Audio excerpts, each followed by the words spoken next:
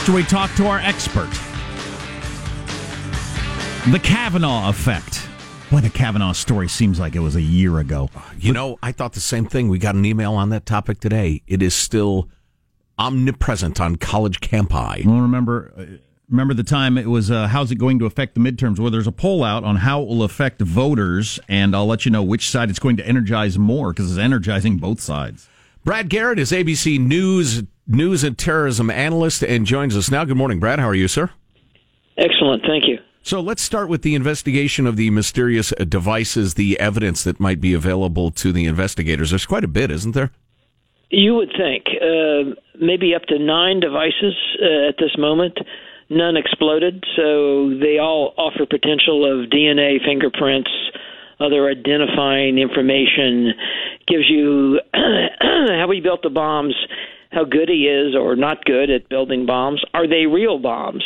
We still don't really know the answer to that. And so that's a lot of potential leads. The other obvious thing would be how he got the packages to the locations. Did he deliver them? Did he use courier service? Did he use the postal service? Because each one of those would lend itself to cameras in or around the facilities. And somebody had to interact with a human being if they were actually placed, perhaps, in a mailstream. One would think if it was a legitimate courier service, they would be screaming right now, whoa, whoa, whoa, somebody hired us to bring something to Joe Biden's office or home. That's us. And they'd call the FBI, and I wouldn't think this would take terribly long to unravel. No, if in fact that's actually occurred, or did he use some sort of private service that's really not a mainstream, or did he actually do it himself? Right. It remains to be seen, actually, how the packages got there. You said himself, so you assume it's a male. Sexism. Well, it's pretty much across the board males. I could be fooled. I know, it's a male. It's a white male. That's what I'm guessing. Probably, and it's probably not a group. There are different kinds of crimes. This is an old white male crime. It is. That's rank speculation, Jack. Brad and I are going to deal with facts. I'm a little confused by, so if I get some PVC pipe and a clock and tape them together and mail them to somebody, it kind of looks like a bomb, but it's not really technically a bomb. How does that fit as a crime or whatever? I mean, it's supposed to. People believe it's a bomb, right? It's kind of like walking in to rob a bank with a gun that doesn't fire. The teller thinks it's real. Right. So you've still violated all sorts of potential domestic terrorism laws, transportation of explosive devices.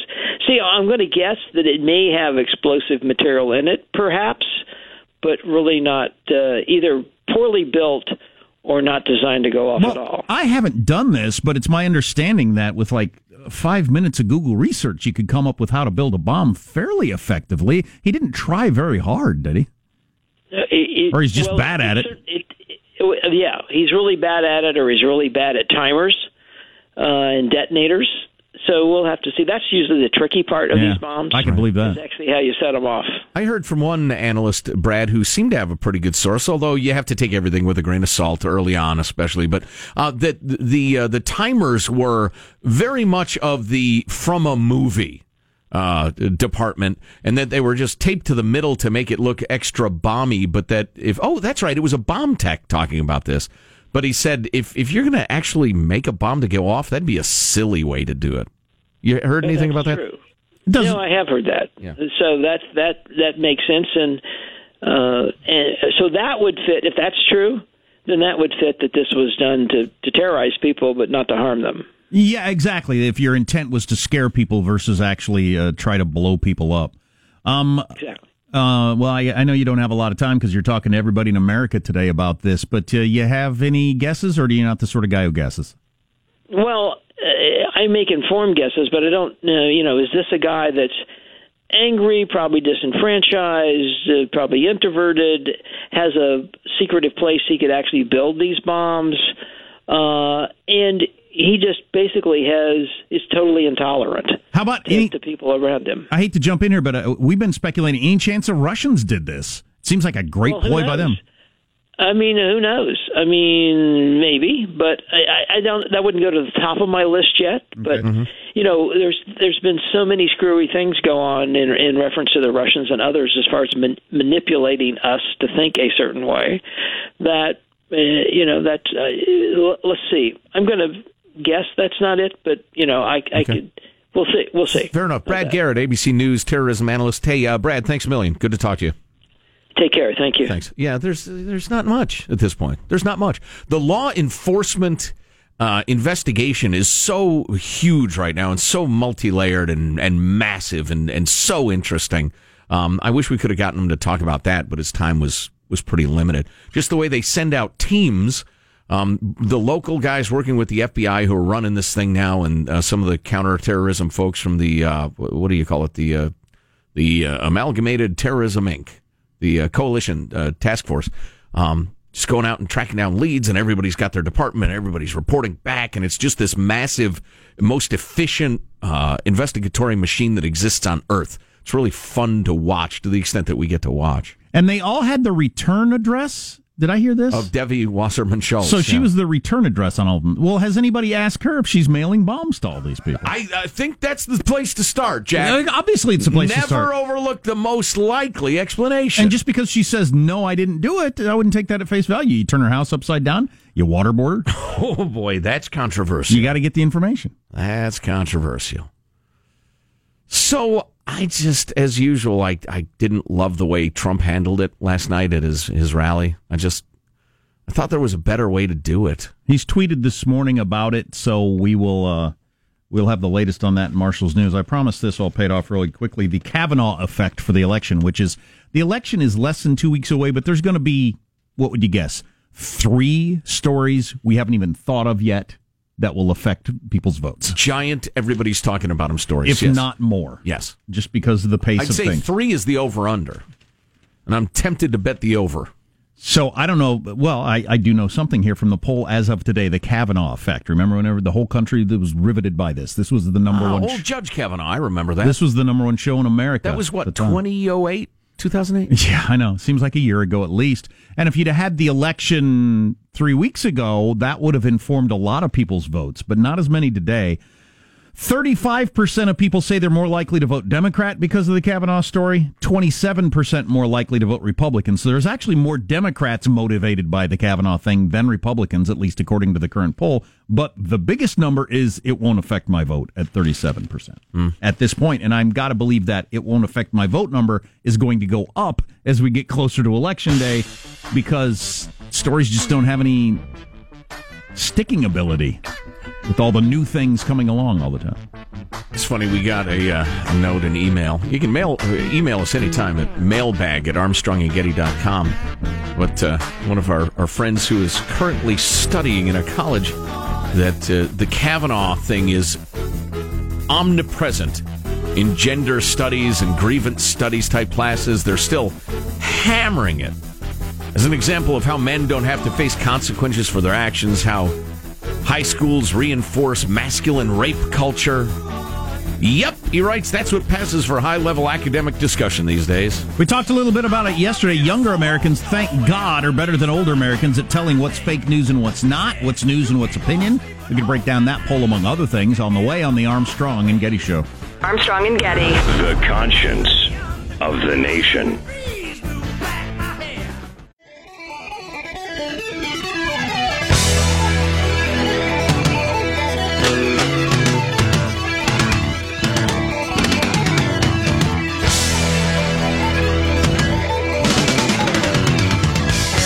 The Armstrong and Getty Show.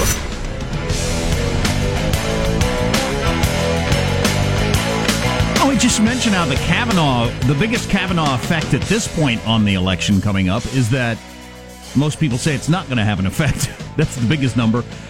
Another story.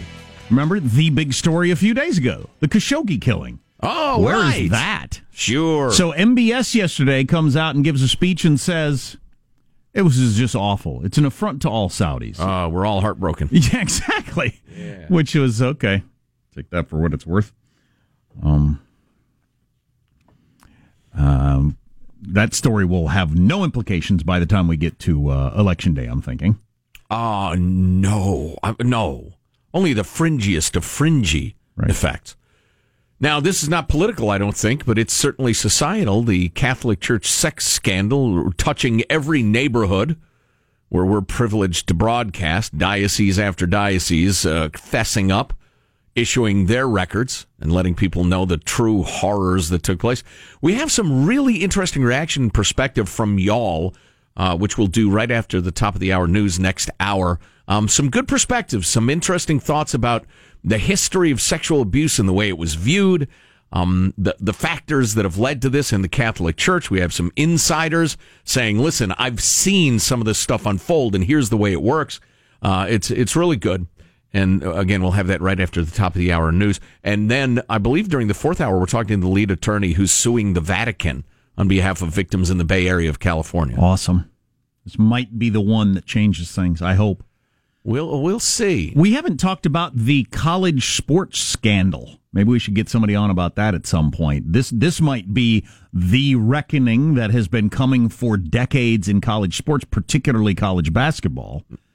I'm dimly aware of this. Oh yeah, it's taken off at a level that it never has before, and this might upend everything, and it should be upended. The fact that college basketball players are employees, clearly, right. And there's just no pretending otherwise. The whole college sports thing is so off the rails and has been for so long. Yeah. They're professional minor leagues. This time obviously.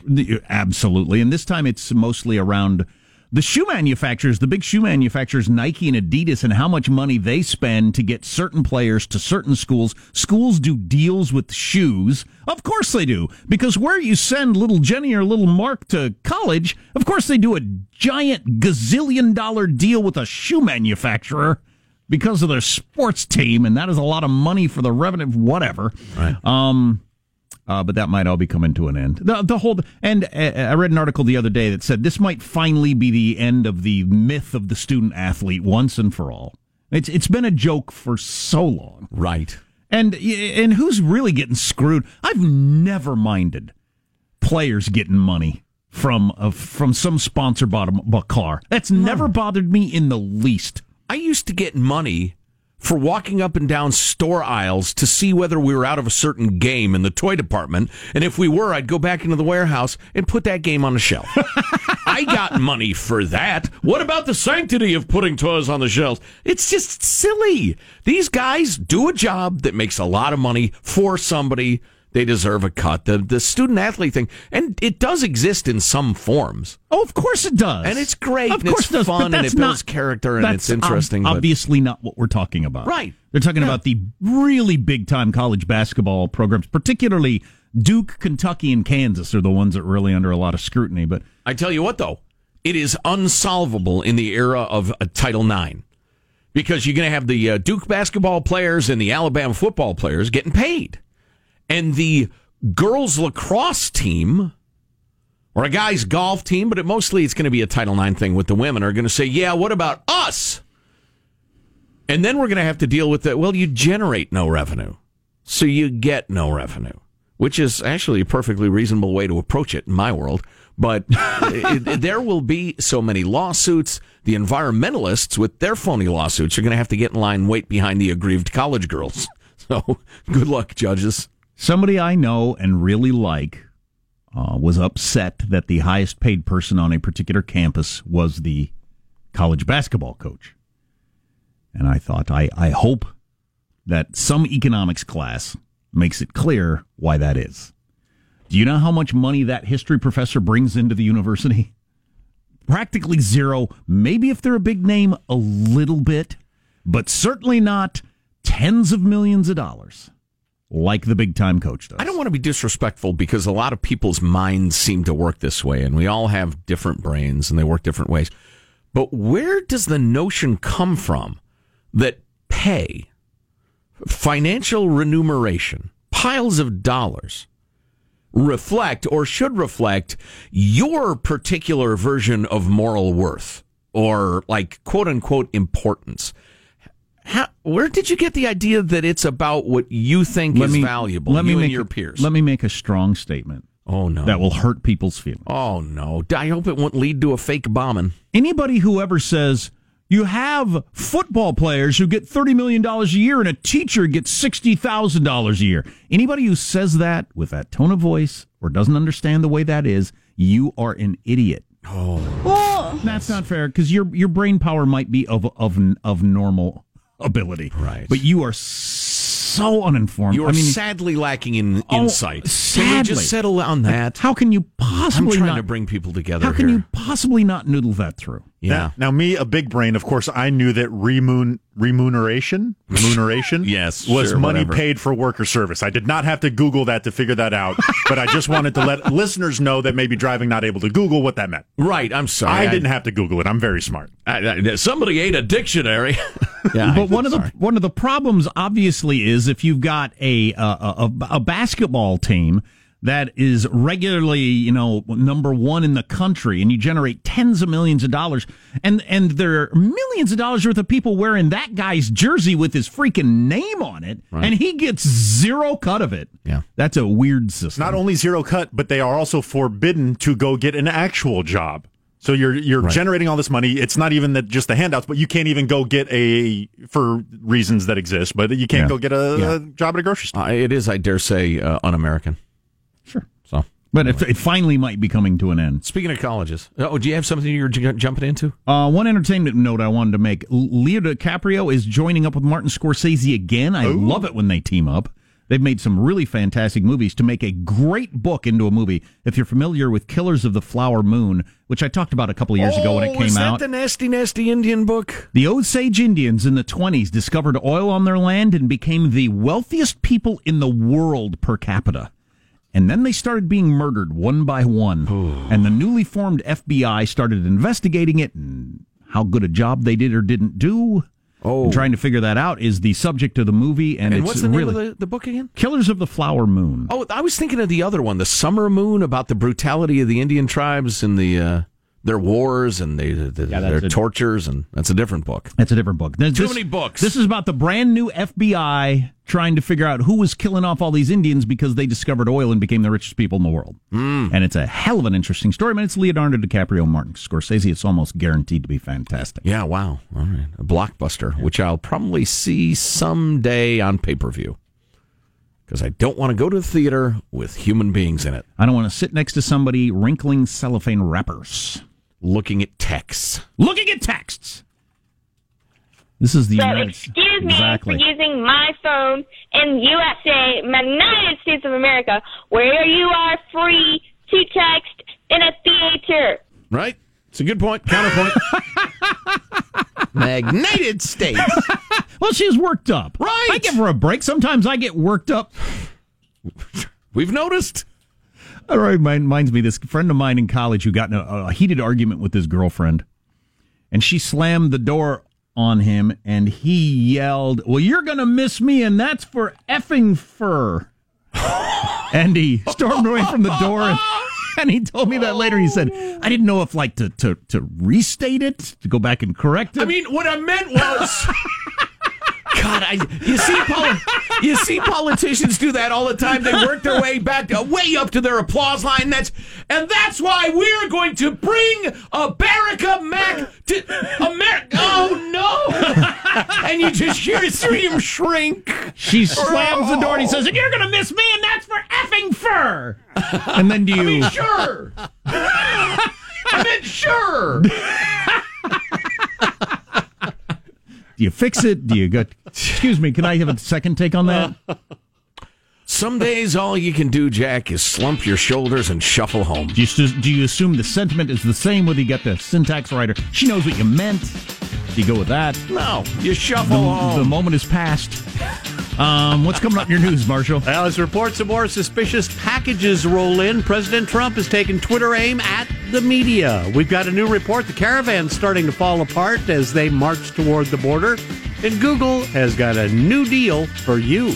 I'm sure they do. And it'll be for my benefit, I think, too, probably, yes. Right? Because they're nice people. And we're going to get into the Khashoggi reactions in the Middle East with a good reporter coming up later on the Armstrong and Getty Show.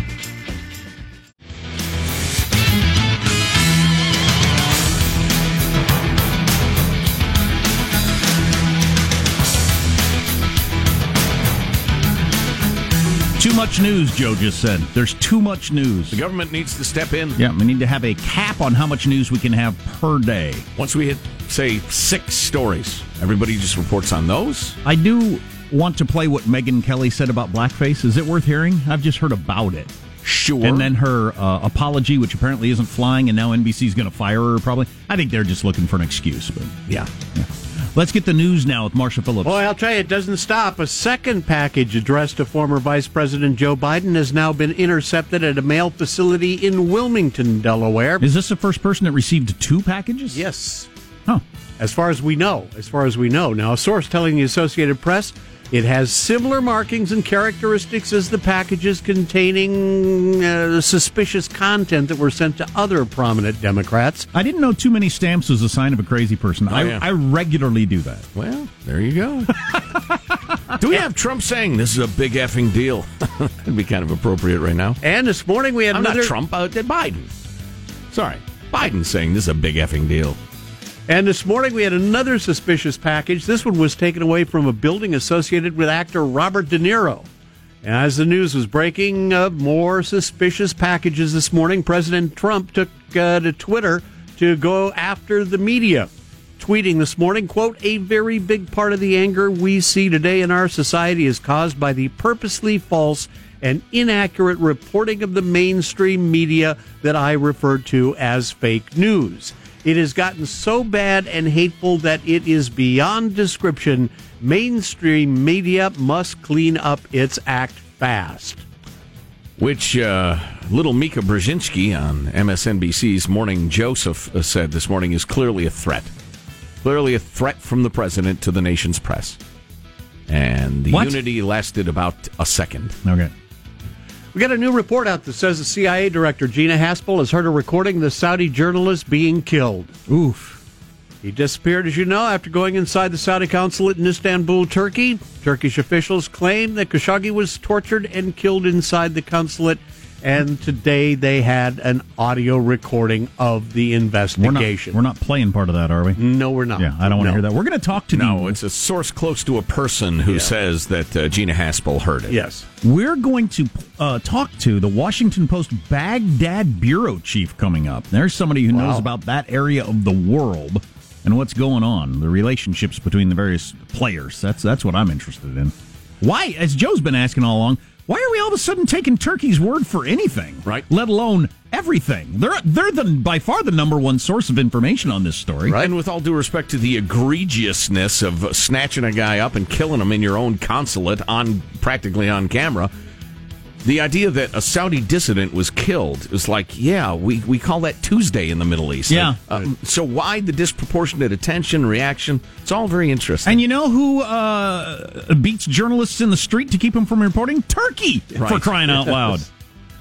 Little by little, sickness, fear, and police harassment are whittling down the migrant caravan making its way to the U.S. border. Though at least 4,000 or 5,000 migrants did camp out overnight in a town in southern Mexico. They are back on the march this morning. The group planned to depart at dawn today, which they have, despite complaining of exhaustion and sickness, and they still have more than 1,000 miles to go. More and more are deciding to take the Mexican government's offer to go ahead and return home. So the caravan may be losing some steam as it moves toward the southern border. There's a popular Facebook meme kicking around yesterday, people saying 3,000 of us need to get together and march to the gates of Disneyland and demand to be let in because it's much more pleasant than our regular lives. I think that's not a terrible comparison. So just because you want to doesn't mean you get to. But so this caravan's still a long way from the border. It could just peter out and not make it, huh? Yeah, that's what they're looking at. We got a new poll indicating a California rent control initiative is indeed headed for defeat. The latest poll shows 60% of likely voters say they are going to vote no on Prop 10. I'm stunned. I can't believe the people of California would ever vote the right way on a proposition. I'm amazed. Measure would repeal a current rental housing act which strictly limits rent control in cities statewide, but it looks like that is headed for defeat. Because the rent is too damn high. That may be true, my friend, but rent control always reduces supply and raises rents on average. It's a shame, isn't it? But that's just true. They have a new function on Google. It's going to make it easier for you to delete your search history. The function was launched yesterday. It allows desktop, mobile, and Google app users to go ahead and delete their search history right from the search page. All you got to do is click on... From their history on your device. Certainly Google's not getting rid of your search history. Well, they're holding on to that forever. Just click on Control Your Data in Google Search to delete your recent or all search history. Teat. For example. It is hilarious, yet a horrifying irony that the one clip we use repeatedly from the great Charles Krauthammer is that. Yeah. What percentage of search history deletes are pornographic? All of them. Unless you Google how to kill my husband and then you reconcile. Right. There you go. That's a wrap. That's your news. I'm Marshall Phillips. The Armstrong and Getty Show, the conscience of the nation. Ring the bell. That reminds me, I meant to talk about, there's a high-profile divorce lawyer that's got a book out, and he says Facebook is one of the worst things that ever happened to marriages. Oh, boy. Which I don't doubt a bit. Oh, boy. Yeah, I believe that. Washington Post Baghdad bureau chief. I want to know what the Khashoggi story looks like from there. You're here, moments away. On the Armstrong and Getty Show. I remember when I lost my... Armstrong and Getty. The conscience of the nation.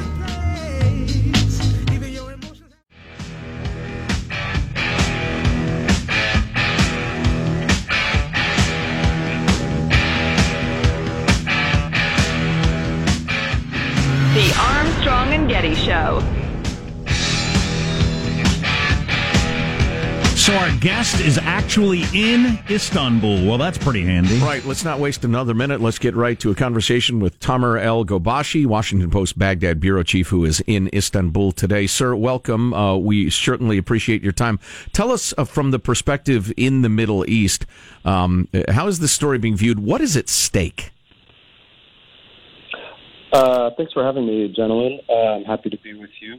Well, today we had a fairly significant development in which the Saudis said that based on information that they received from the Turks, have determined, or at least have accepted the conclusion that this was a premeditated murder, which is a major reversal from their reaction over the last 3 weeks. Of course, we know initially they said that they believe Jamal Khashoggi had left their consulate in Istanbul safe and sound, and they had no idea about his whereabouts.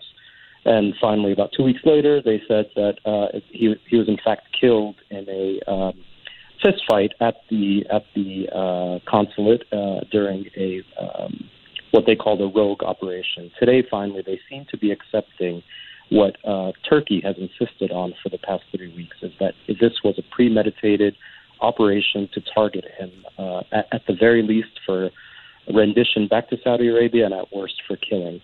So we're still waiting for the fallout from this. I spoke to a senior Turkish official shortly after the Saudi announcement, and he said that this is exactly the conclusion that they were hoping the Saudis would come to, and this is the only acceptable conclusion.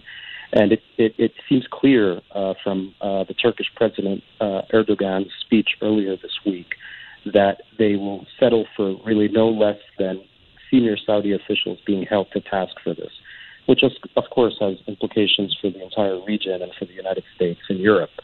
Well, the reason I phrased the opening question the way I did is that the Turks are not exactly disinterested parties. They have interest in the region as well. What is their relationship to Saudi Arabia, and what's the push and pull happening right now geopolitically? Sure. Well, officially, Saudi Arabia and Turkey are allies. However, they are at the same time rivals for what people have said is sort of which country holds the mantle of Sunni Islam in the region, both politically and maybe on a cultural level. As you mentioned, Turkey is very interested in seeing Saudi Arabia get knocked down a few pegs geopolitically, and Saudi Arabia has been at the epicenter of the Trump administration foreign policy in the Middle East, and certainly Turkey wants to see that diminished quite a bit. They have mutual interests in many ways, but they've clashed in their vision for Syria, for example. So this stands to be a pretty critical moment in Saudi Arabia's standing as far as its position in the Middle East goes. But, there are indications already that, they may survive this without much sanction from anywhere. We saw yesterday that there was quite an enthusiastic reception for the Crown Prince, Mohammed bin Salman, at his investment conference, which was fairly well attended despite some high-profile companies and government officials, international government officials, pulling out. So it remains to be seen how this is going to play out, how this latest Saudi announcement is going to play in Washington in particular. It really rests on the Trump administration reacting to this, and it comes at around the same time the CIA Director Gina Haskell has returned to Washington from a visit to the Turkish capital, where intelligence officials have told the Washington Post that she indeed listened to the central piece of evidence that the Turks purport to have, which is an audio of the actual killing itself. So one has to wonder about the timing of the Saudi announcement with the CIA director's visit to Turkey. What's the recent history of the way they handle journalists in Turkey? It's not that great, is it? It's certainly very poor. Turkey is the number one jailer of journalists, according to the Committee to Protect Journalists. In fact, I think something like 73 journalists are currently jailed over the past couple of years, as President Erdogan has sought to really put his stamp on the country amid some challenges that included a coup attempt. So it really, there is an irony to Turkey being the number one defender of Jamal Khashoggi and the country that's working very hard to bring the truth of his fate to light, while at the same time Turkish journalists have been subjected to extraordinary whether it be censorship or outright criminal prosecution on pretty dubious charges. Tamer El-Ghobashi is the Washington Post's Baghdad bureau chief. He's on the line with us. And that brings us, and as the Baghdad bureau chief, I'm sure you're aware of the dangers of reporting in Baghdad and Iran and certainly, God knows, Syria. So we're wondering, why has there been such attention paid to the disappearance of one journalist? Is it because it was so bald-faced and bold and egregious an abduction and killing? Is this all the levers of geopolitics being pushed? Why so much attention? I think you've hit on two major things. Is that of course there's the geopolitics involved, and the rivalries between the Turkish government and the Saudi royal court, but much more than that, I think it's the symbolism here. This was a journalist who had been very much a insider in the Saudi royal court. He acted as a unofficial spokesman for the Saudi royals at various points in his career, and he had turned critic once the young Crown Prince became the de facto ruler. And he was well known in Washington. He was well known in the Middle East. He had many friends in Washington and in the Middle East who are of a high profile. His charisma was the sort that made him, he could easily move between circles in Washington and in the Middle East. So there is his high profile, in addition to the almost the brazenness of the act. I mean, this was a person who was killed in a diplomatic mission in another country. It's brazen.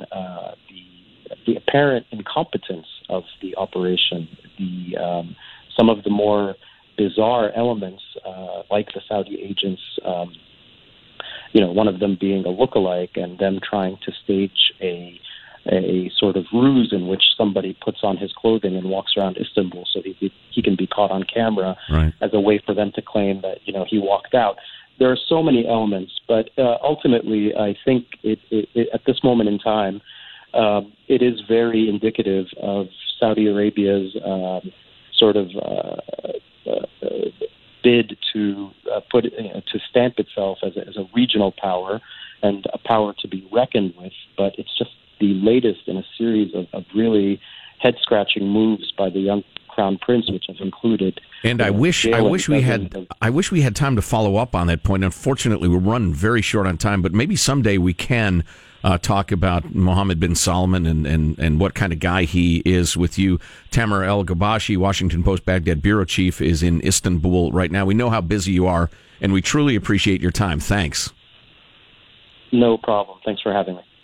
I thought that was really interesting. I hope you did on a couple of levels. You got to take all this through the lens of especially when we're talking to Washington Post reporters. It was one of their employees. A lot of these people were friends with Khashoggi, so they have a different view of it than, a more personal. Yeah, they're angry and aggrieved. Yeah, obviously. But the fact that Turkey is the number one jailer of journalists on planet Earth, come on. Right. Let's be a little skeptical about their information now and get away from this whole, they're trying to stand up for journalism in the world, is what this is about. Right. They're a righteous seeker after of justice.